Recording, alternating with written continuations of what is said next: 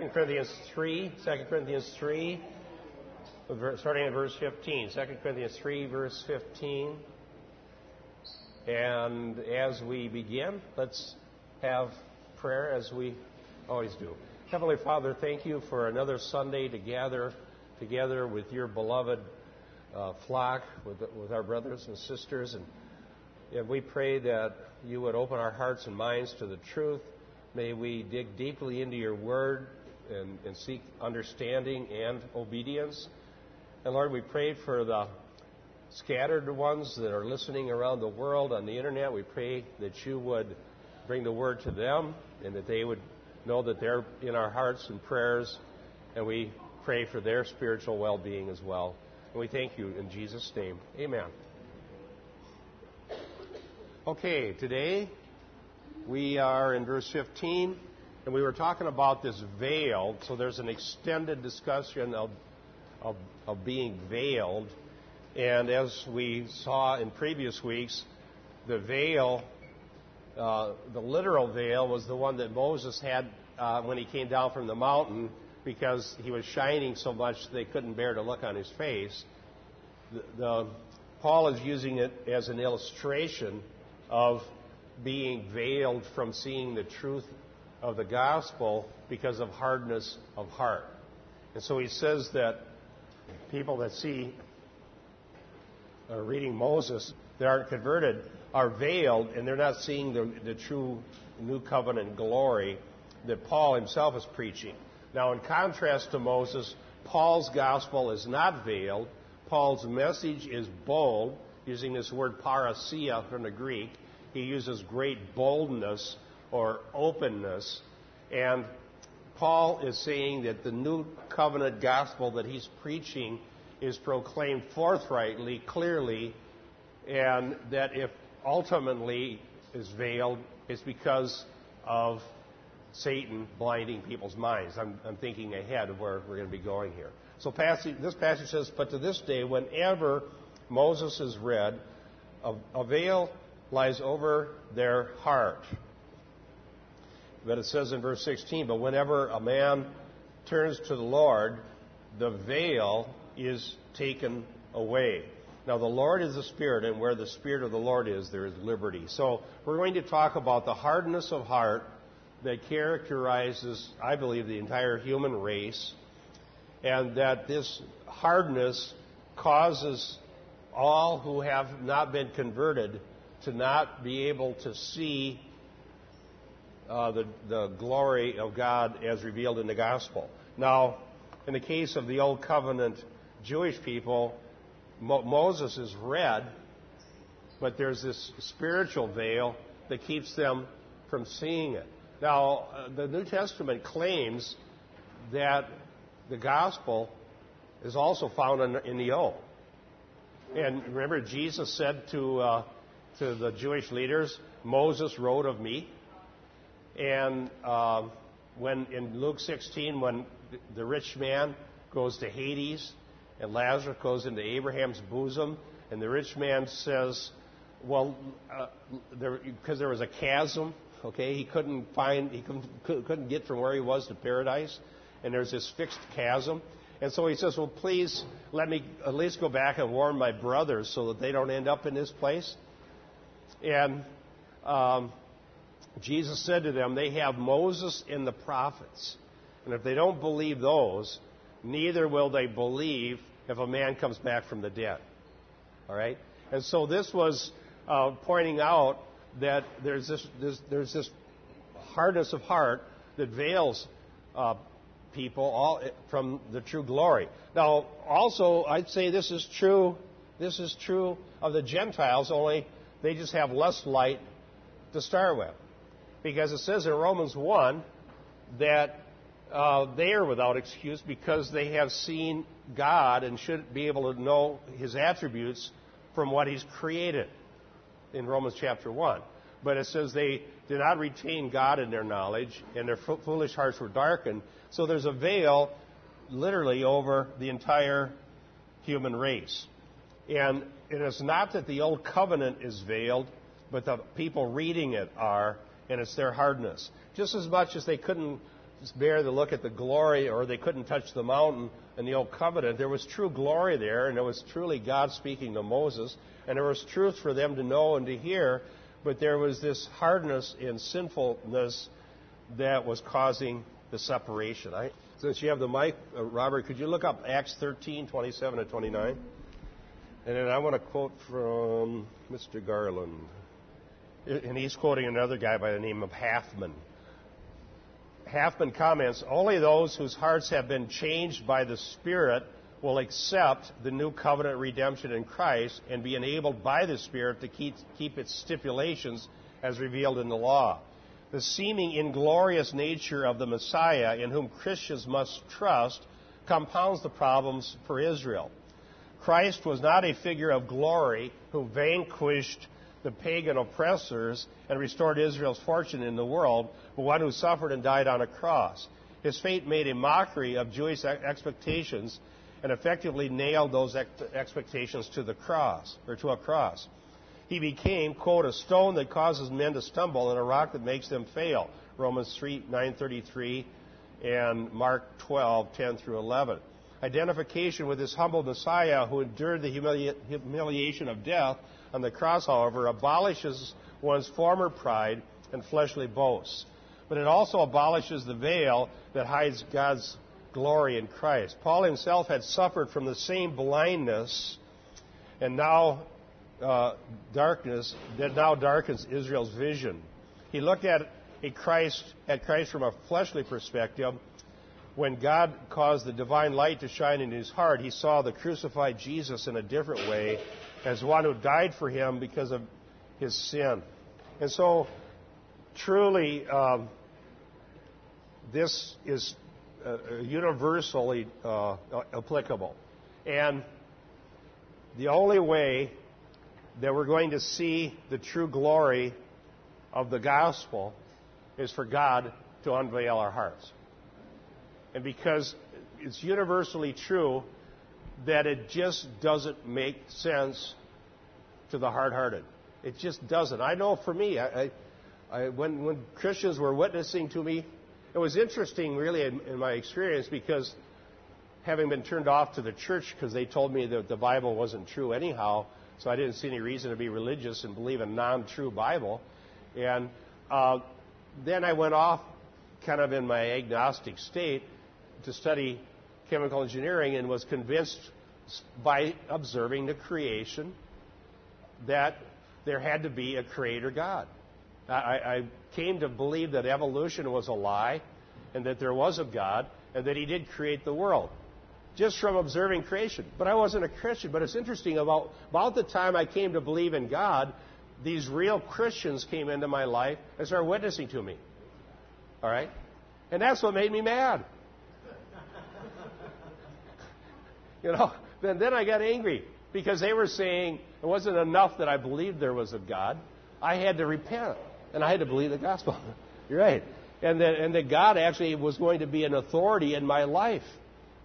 And that he had the divine power to, and that's what I wouldn't accept. Why, if there's a God in the universe and he created us, what does he care what I do? What can I possibly do that's going to hurt God? Literally, that's what I said. What can I do that's going to hurt God? And what does he care how I live my life? And the Christians kept witnessing to me, and I was eventually converted. But then, as soon as the veil's taken away, then that's that song that says that there we go. Then I trembled at the law I spurned. I think that this is how I understand it now. This has to do with that doctrine called Ordo Salutis, or Order of Salvation.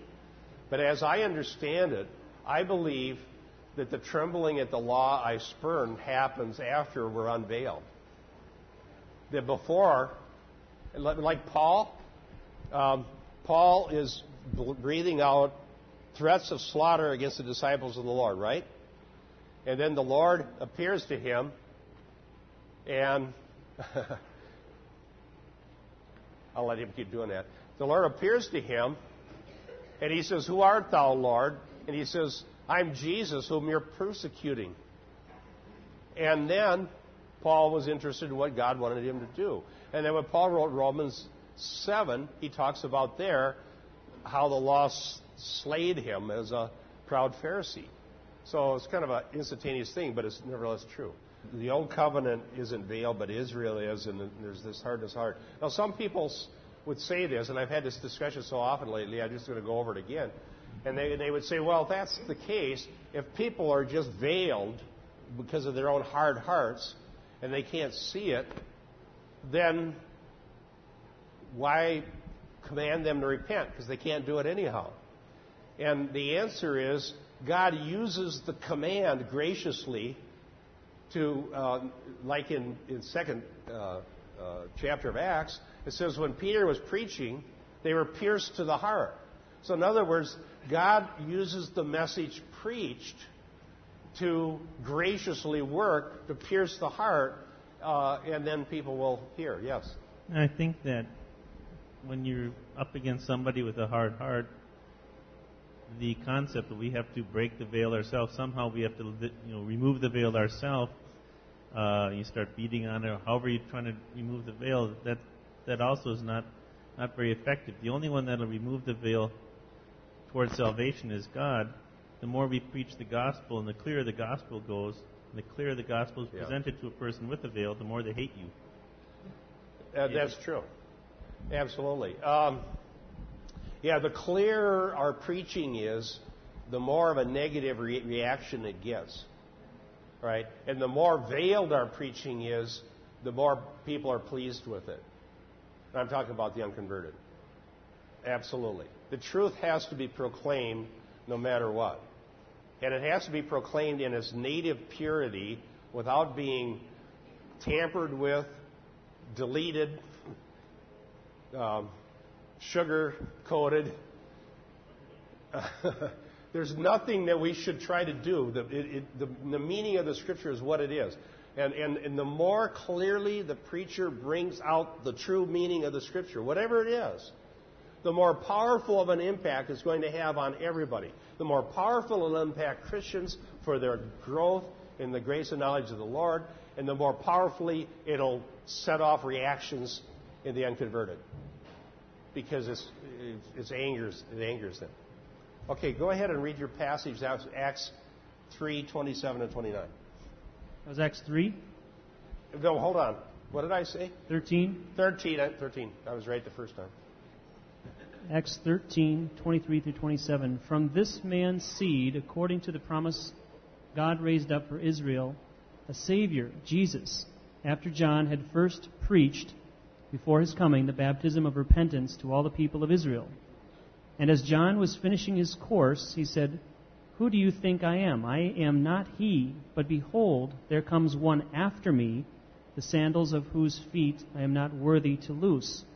Men and brethren, sons of the family of Abraham, and those among you who fear God, to you the word of this salvation has been sent. For those who dwell in Jerusalem and their rulers, because they did not know him, nor even the voices of the prophets, which are read every Sabbath, have fulfilled them in condemning him." Wow. Knowing the prophets, but not really seeing their true, because of the veiledness, the hardness, not really seeing the true message of the prophets. They fulfilled the prophets by condemning the one that the prophets looked to. Compatibilism right there. Is that true?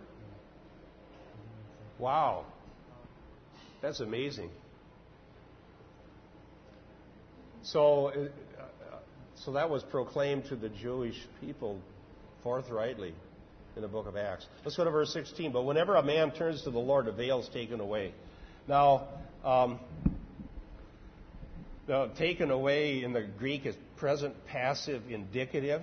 It's something that God does. The word man is not in the Greek.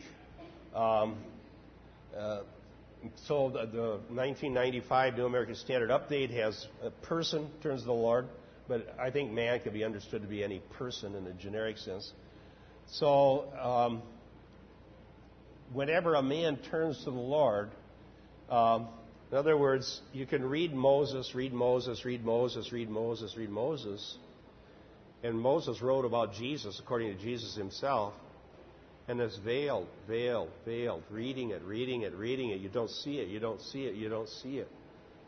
But whenever somebody turns to the Lord, the veil's removed. And then they open up even Moses. And when you can read Moses and see the glory of God and see his glorious plan of salvation. Brian, you're one who turned to the Lord. I have one of the Bibles I have here is the Amplified Bible, and it says, "But whenever a person turns," and then parentheses, "in repentance to the Lord, the veil is stripped off and taken away." Would you agree with that or not? Yes. Okay. As a matter of fact, there are passages where turning is used synonymously with repenting. Let me give you an example. It's either 1st or 2nd Thessalonians. Somebody can correct me. In Thessalonians, now I know I'm right. In Thessalonians, it says how you turned from vain idols to serve the living God. Remember that passage? Robert will find it. You turn from vain idols to serve the living God. Now that is synonymous with the idea of repenting. So there are passages that use the term repent. There's another passage in Acts where Paul, I think it was Paul and Barnabas, or was it? Yeah, they were preaching, and they were going to offer sacrifice to them. Okay? And then they rent their clothes. I mean, that means tore. That didn't mean they went down to the tuxedo place for the prom, no. The reason I ask that is because then, if that holds true, then wouldn't this be a good supporting verse for, there's some people that say repentance is not a part of salvation. But you would have to, in order to remove the veil, first comes, you must be repentant. Yes, if you look at all the different ways it's described, now if you look particularly in Luke, Acts, repent is key. In fact, in Luke, the Great Commission is to preach repentance for forgiveness of sins. All right? But we got to remember that repentance is something granted by God's grace. It's not a meritorious work. And that's where the debate goes, because some people believe that repentance is some sort of a meritorious work, and therefore if you believe in that, you believe in salvation by works. But if you believe that repentance is something that happens because of a prior work of the Holy Spirit, graciously, then they say, well, why preach it? Why command somebody to do something that only the Holy Spirit can cause to happen? Because God told us to do that. Repentance for forgiveness of sins should be proclaimed to all the nations. And I believe God uses His means. When we obey God, God uses that graciously. And so when Peter preached repentance on the day of Pentecost, he was just obeying Jesus, who told him to in Luke 24:47. Now, did you find it? I did. It's 1 Thessalonians 1, verse 9. For they themselves declare concerning us what manner of entry we had to you, and how you turned to God from idols to serve the living and true God. Verse 10, and to wait for His Son from heaven, whom He raised from the dead, even Jesus, who delivers us from the wrath to come. Jesus delivers us from the wrath to come. Wow. Now, I was saying to say about that thing about Paul when they rent their garments. He says, don't do this. We're men of like nature as you are. And didn't we preach to you to turn from these vain things? All right? So preaching to turn from idols and preaching repentance are synonymous. Okay, yes. Oh, it was just that verse in 2 Corinthians 7:10. It says, godly sorrow brings repentance, leading to salvation. So that Godly talks about sorrow, God bringing that repentant heart and that sorrow. And then for, isn't it like law to the proud, grace to the humble? So if you preach the law to them first, that like tills up the stony heart, and then that helps them to see their sins so that the Spirit can work to bring repentance. Yeah, I agree, Kathy. And I think that you can see that in Acts 2 with Peter. Because Peter basically, of course, the Jews had the law. They already knew that. But what they didn't know was that they were breaking it. Like when Paul said, according to righteousness is in the law, blameless. He didn't know he was breaking the law until he was convicted by God of the breaking the 10th commandment of covetousness, according to Romans 7. So what Peter did was he proclaimed their guilt. They knew they had the law, but they didn't know they were guilty. And he said, this Jesus whom you killed, God raised from the dead. All right. Now, what does it say happened when Peter preached that in Acts 2? Pierced to the heart. Okay. So that would confirm what you just said. Okay. I one time got an email from somebody questioning that. They were questioning Todd Friel and Ray Comfort and that whole thing and saying, no, it's just not true. They didn't preach the law in the book of Acts. And so I wrote an email back defending them, and I copied Todd on it. And I said, well, I just went through Acts. Oh, they didn't preach the law, but they sinned because they murdered. Okay, isn't murder, thou shalt not kill, one of the 10 commandments? Okay, so I mean, it really does follow that they preached it. Was it Paul that said that had it not been for the law, I wouldn't have known my sin, and the law is a schoolmaster that brings us to Christ? That's in Galatians, exactly. Galatians says that. All right. Now, we're talking about this whenever a man turns to the Lord. So if a person doesn't turn to the Lord and only reads Moses, he or she stays veiled. The word turn there is aorist active subjunctive. Subjunctive means it may or may not be true. In other words, whenever would be if indeed, if somebody does. Not everybody will, but if somebody does, then this is what happens. They become unveiled. And this is a description, I believe, of conversion. When it's aorist active, the aorist is point in time in punctiliar action, as we say in Greek grammar. So that means that this is a point in time. This is something that happens instantaneously. So I believe that Paul is describing conversion. Now you can use repentance, faith, conversion. These are all part of this thing that happens at a point in time. And if you want to look up in the systematic theology, the doctrine, the various versions of Ordo Salutis, you can do that, which is Latin for order of salvation. But as MacArthur says, and I totally agree with him, however you try to say, okay, first this, first, second, third, fourth, fifth, it all actually happens at a one experience. Repentance, faith, forgiveness, regeneration, all that is a one point in time thing that happens. It's not a process. Okay? Is that right? All right, now, so a person turns to the Lord, the veil's taken away. So there's still some commentary here according to the people that compare this with the Septuagint to Exodus 34:34. Let me look that up. Exodus 34:34.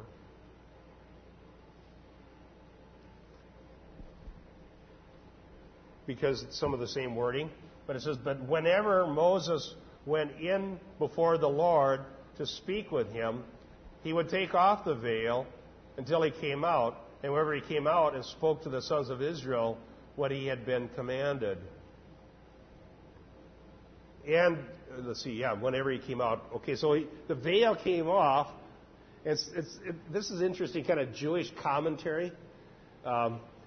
So as we read Exodus 34:34, we wouldn't necessarily see what Paul sees there, it seems like.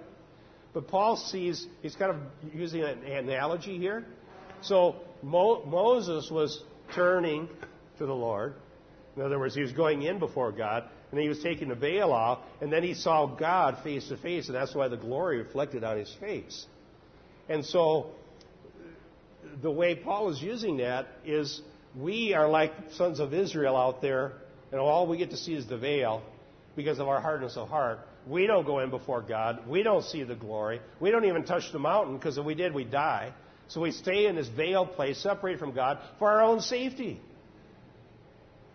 You can't go in before God in your own sin. It would be like running into the holiest of holies. You just can't do that.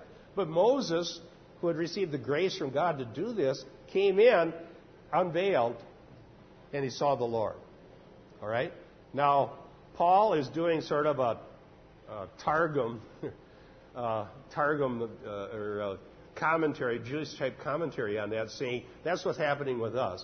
And you can pick up that as you read on, because notice here, as I read on, so think of Moses going in, taking the veil off, talking directly to God, seeing God, knowing God, hearing God. And verse 17 says, now the Lord is the Spirit, and where the Spirit of the Lord is, there is liberty. But we all, we all, New Covenant believers that are being contrasted to the Old Covenant veiled people, we all, with unveiled face, so now we're like Moses, okay, he was unveiled, beholding as a mirror the glory of the Lord, are being transformed into the same image from glory to glory, just as from the Lord the Spirit. So what he's saying is that the great privilege of being a New Covenant believer is that just as Moses went in the mirror, again, thinking of the analogy, there's reflected glory off of Moses' face because he went in unveiled, because God graciously allowed him to, that when we are unveiled, we too can have this reflected glory of God shining into our lives and from us, as in a mirror. So we get to be going on in. Keith? Yes. It says that we, with unveiled face, behold in a mirror. So is the mirror that they're beholding the face of Christ that reflects the glory of God? That's a good question. Because they're beholding it. It says they're looking at the mirror. We look at the mirror with an unveiled face.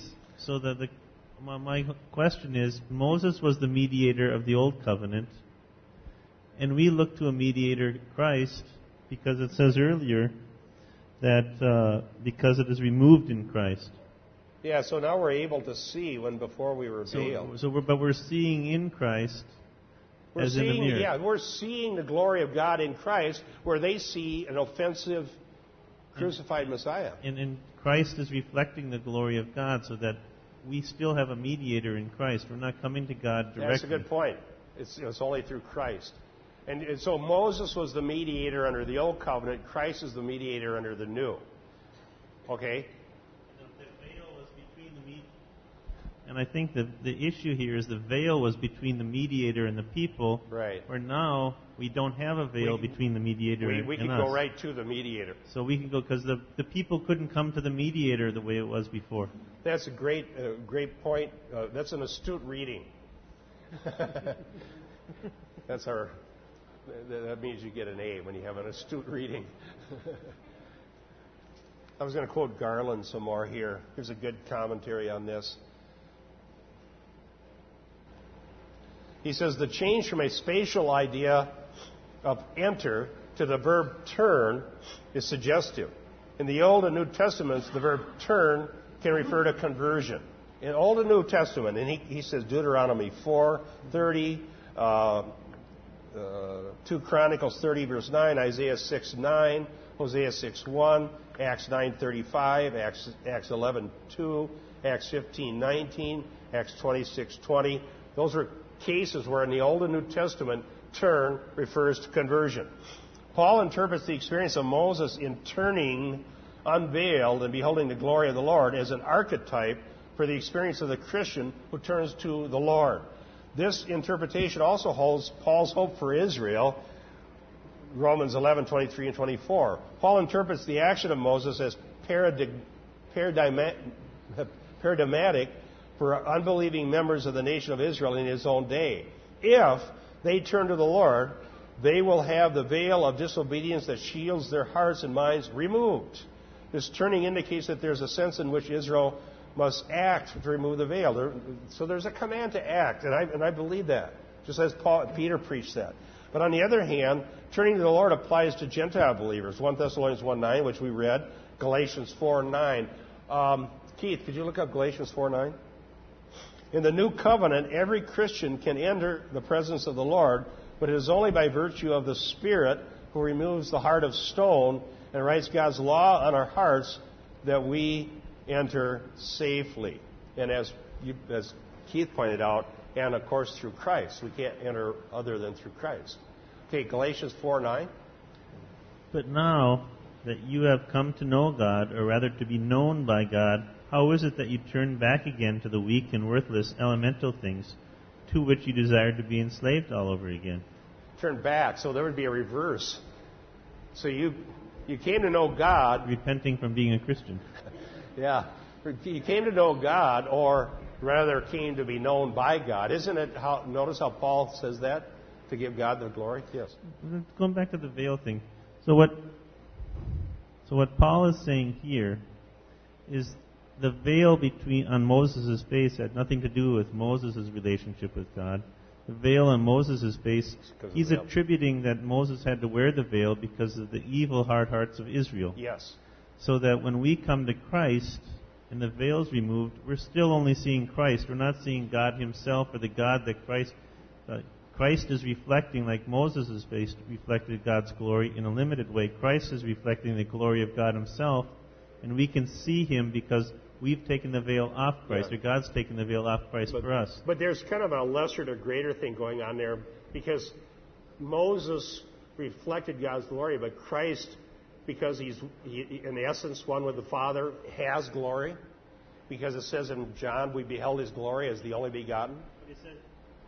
But it still says as a mirror. As a mirror, and Christ he is glory, but he also was reflecting the glory that he had from God the Father. Okay, that's true. No man has seen God at any time, so Christ incarnate reveals him, but he does have in his own being glory. Okay, in a sense, it wouldn't be true of Moses. So we were talking about conversion, turning to the Lord. What were some of those passages? Let's look up some of those. I'm interested in Acts. I wish I had time to preach Acts right away, but it's going to take a while to get through Luke. You know, I've been listening to MacArthur lately. He's been in Luke for 12 years. Don't follow his example. Well, I think he must have gone through quicker when he was young, because I heard the greatest message. Absolutely. Because you came to Sunday school, I'm going to let you in on this. Norm, thank you for letting me know that. Norm sent me a PDF of a transcript of a message that John MacArthur preached at the Shepherds Conference.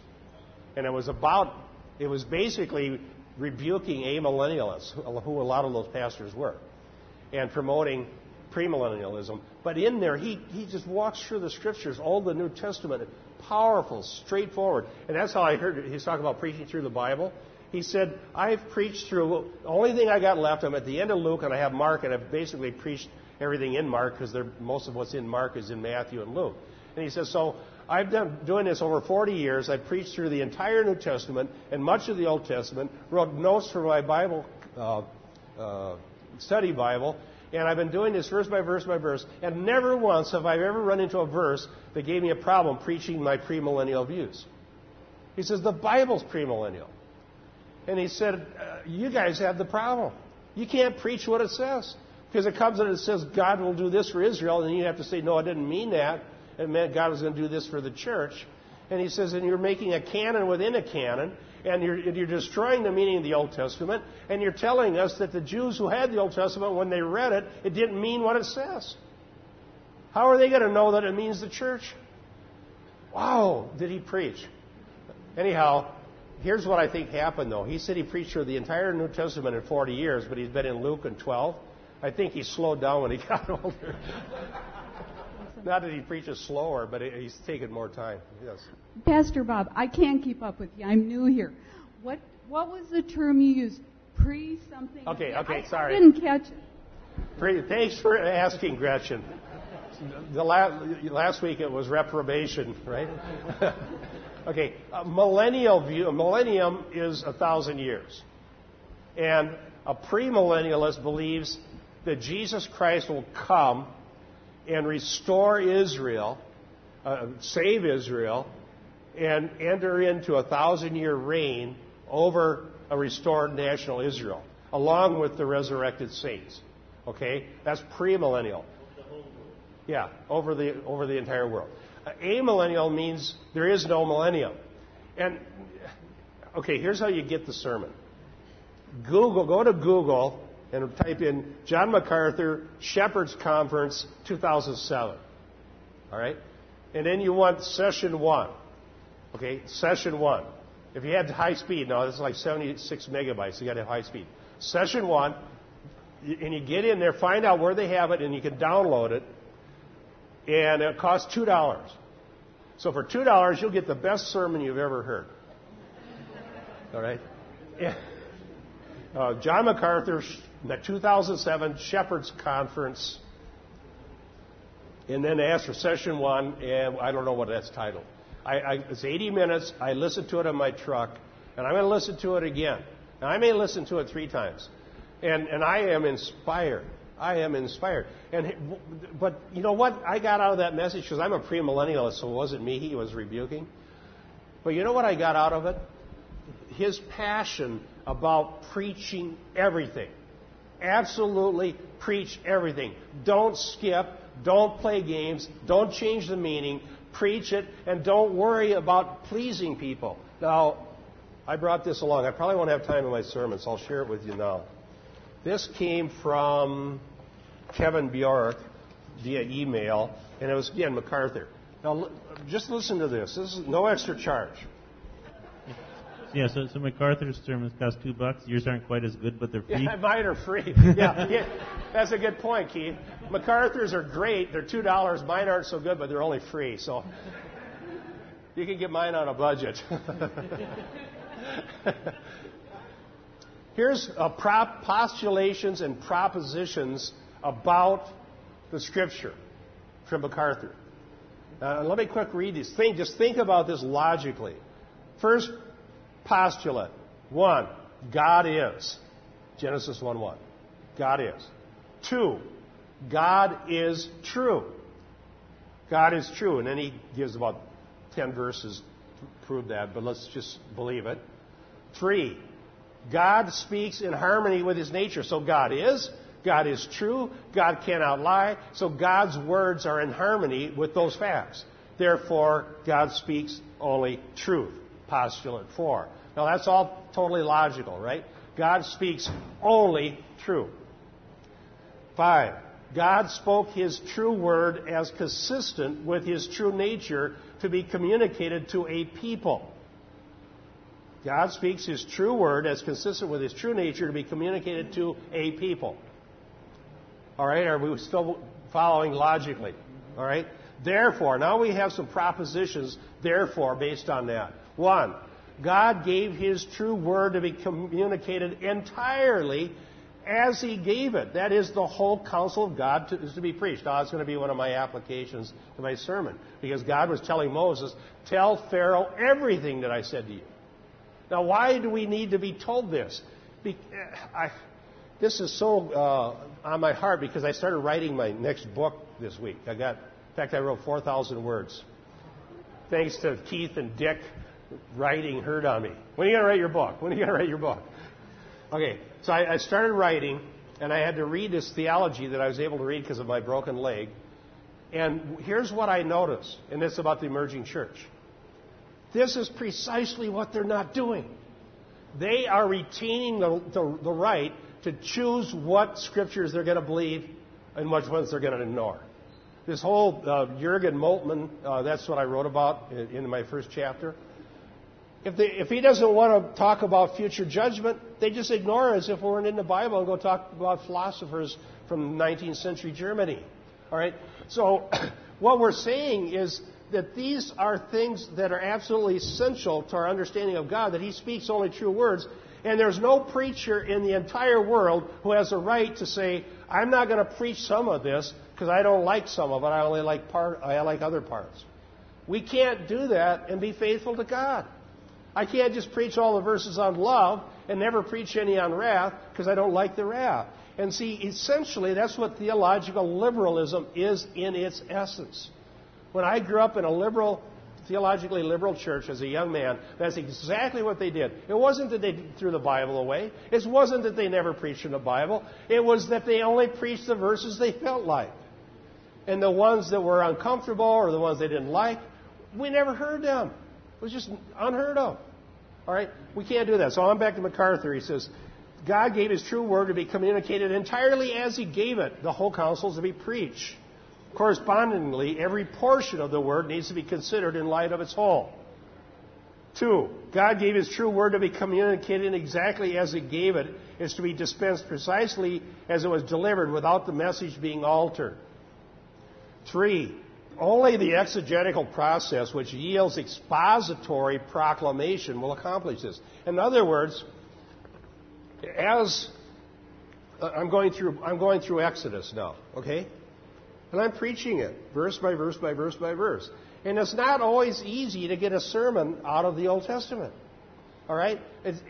My life would be so much easier if I never left the epistles. Literally, I could save at least a day a week. I could save a whole day's work a week if I never left the epistles. Again, it's so much easier to get sermons because it's all digested already. It's right there. There it is. There it is. Now you go in the Old Testament, and it's hard work not only to just understand everything that's being said, but then to apply it in ways that would have an impact on people's life. It's a lot of work. So why do it? Because I believe this is true. God did not inspire the Scripture because we don't need it or that we should skip it. Now, today I'm going to preach on some verses that are really hard, and so you may not want to go upstairs. You might get offended. But I promise you it's in there. That's why I'm preaching it. All right. So that's my passion for today, and I wanted to share it. I hope you get a chance to get that MP3 from the Shepherds Conference. And if you do, it's just fabulous. I can't recommend it enough. Now, frankly, if we have a theology that won't allow us to preach certain verses, then we got a bad theology. We should change. I had to change. I had to radically change my theology when I started expository preaching because there were too many verses I couldn't preach. All right. So turn to the Lord. The veil's taken away. Exodus 34:34. Now let's go to verse 17. Now the Lord is the Spirit. Now He's bringing in the work of the Holy Spirit. The Holy Spirit, the Lord is the Spirit, and where the Spirit of the Lord is, there's liberty. Now we're going to see why He's using the term liberty. The Holy Spirit is the cause of a person turning to the Lord. Absolutely undoubtable. Even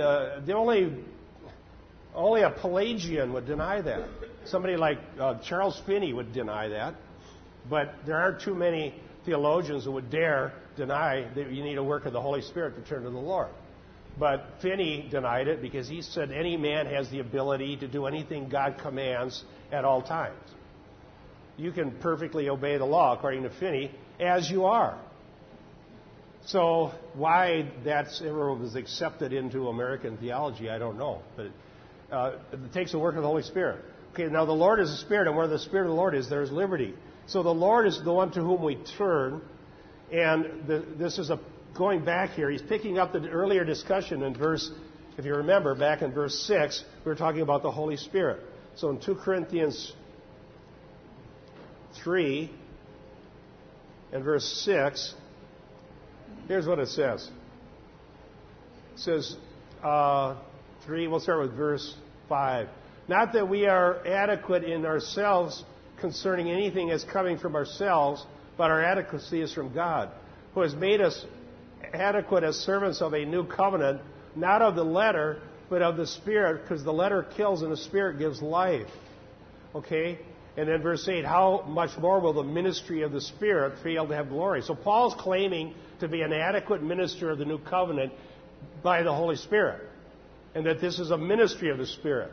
So now he comes back to that theme later here, and now so there's kind of like a long aside about the veil, and now he's back to the topic of the Spirit as under the new covenant. So the Lord is the Spirit. So this new covenant is a ministry of the Holy Spirit, and Paul is unveiled, his gospel's unveiled. He speaks with openness, parousia, boldness, because he has a ministry of proclaiming the truth of the gospel in an unveiled way so that people would see what the terms are and turn to the Lord by the power of the Holy Spirit.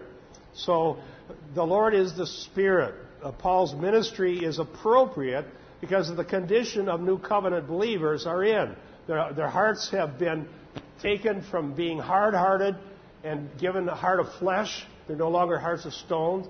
The Lord has taken away the veil.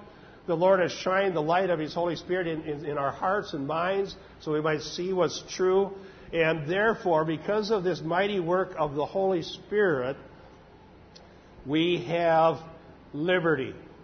And that's a good translation, where freedom is another way to translate that. So new covenant means freedom because the law of God is written on our hearts.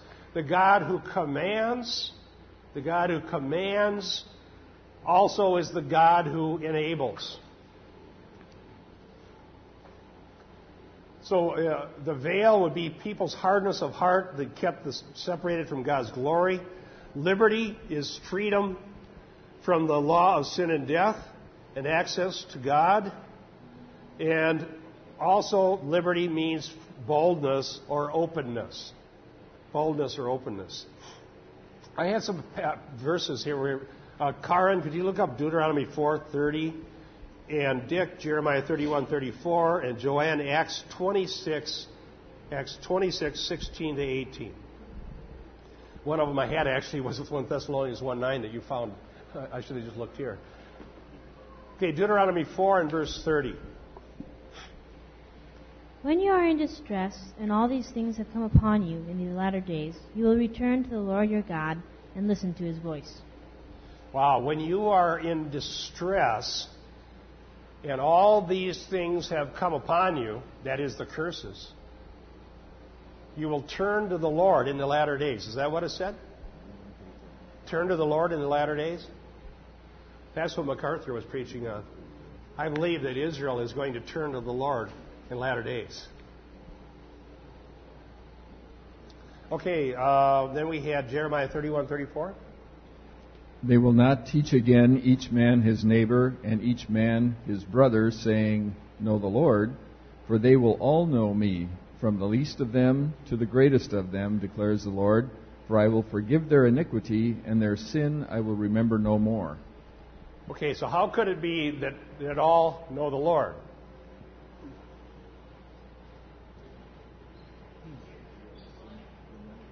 Because the only way to be part of the new covenant is to have been converted. God takes the veil away. Exactly. So all new covenant believers are converted, and that's why they all know the Lord. If you didn't know the Lord, you wouldn't be part or parcel of it. You're not in by genetics. Okay. And then Acts 26:16 to 18. But get up and stand on your feet. For this purpose I have appeared to you, to appoint you a minister and a witness, not only to the things which you have seen, but also to the things in which I will appear to you, rescuing you from the Jewish people and from the Gentiles to whom I'm sending you, to open their eyes so that they may turn from the darkness to light and from the dominion of Satan to God, that they may receive forgiveness of sins and an inheritance among those who have been sanctified by faith in me. Wow. That's Paul's discussion of what the Lord commissioned him to do. Listen to that. I want to reiterate that. To open their eyes so that they may turn from darkness to light and from the dominion of Satan to God, and that they may receive forgiveness of sins and an inheritance among those who have been sanctified by faith in me. Isn't that a very profound description of conversion? That's what God had called Paul to do. And so because of this high calling, Paul spoke with great boldness and great openness. Because nothing could be more profound, nothing could be more powerful, nothing could be more important than for this to happen. Yes? We've been studying the doctrines of grace, and one of the theologians we've been learning more about is St. Augustine, who was a 5th century theologian. He had a prayer that got the attention of Pelagius. And he said, Lord, give what thou commandest, and command what thou wilt. And what he was really saying in that prayer is that He's saying, God, you've commanded us to, you fill in the blank, like you commanded us to pray, grant us the ability to pray. Yeah. Or, Lord, you've commanded us to evangelize, grant us the ability to evangelize. Exactly. And Pelagius came in and basically said that, man can choose not to sin, basically denying that we've inherited a sin nature and that we're all born with like a clean slate. Yes. And so that's kind of the beginning of the debate. That was the battle between Augustine and Pelagius, and Pelagianism has been considered heretical by all versions of Christianity, including Roman Catholicism, for centuries. Now, there is a doctrine, and basically this is what Roman Catholicism is, semi-Pelagian, all right? And semi-Pelagian doctrine would say, yes, we do believe in original sin, but we believe that God already eradicated enough of it before any work of grace, or maybe they call it a prevenient work of grace.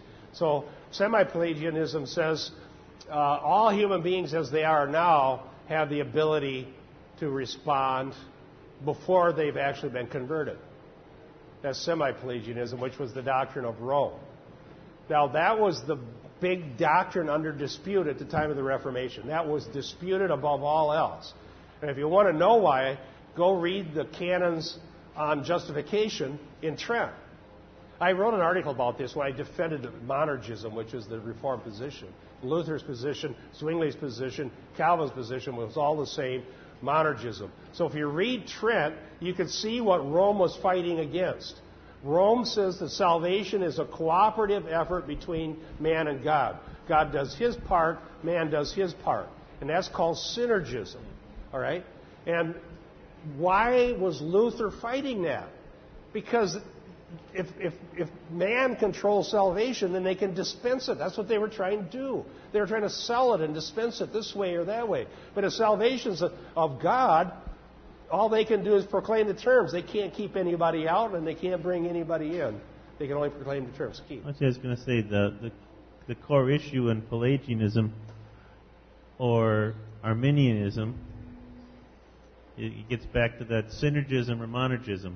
Does God do the work entirely, or do we do the work with God? Because if God's acting equally everywhere, then the only thing that matters is us. Yeah, and it changes the preaching, and it changes the message, and it changes Christianity. Absolutely, and it also changes how we interpret Scripture. So I am more than willing to defend monergism, and I'm taking plenty of email abuse because of that.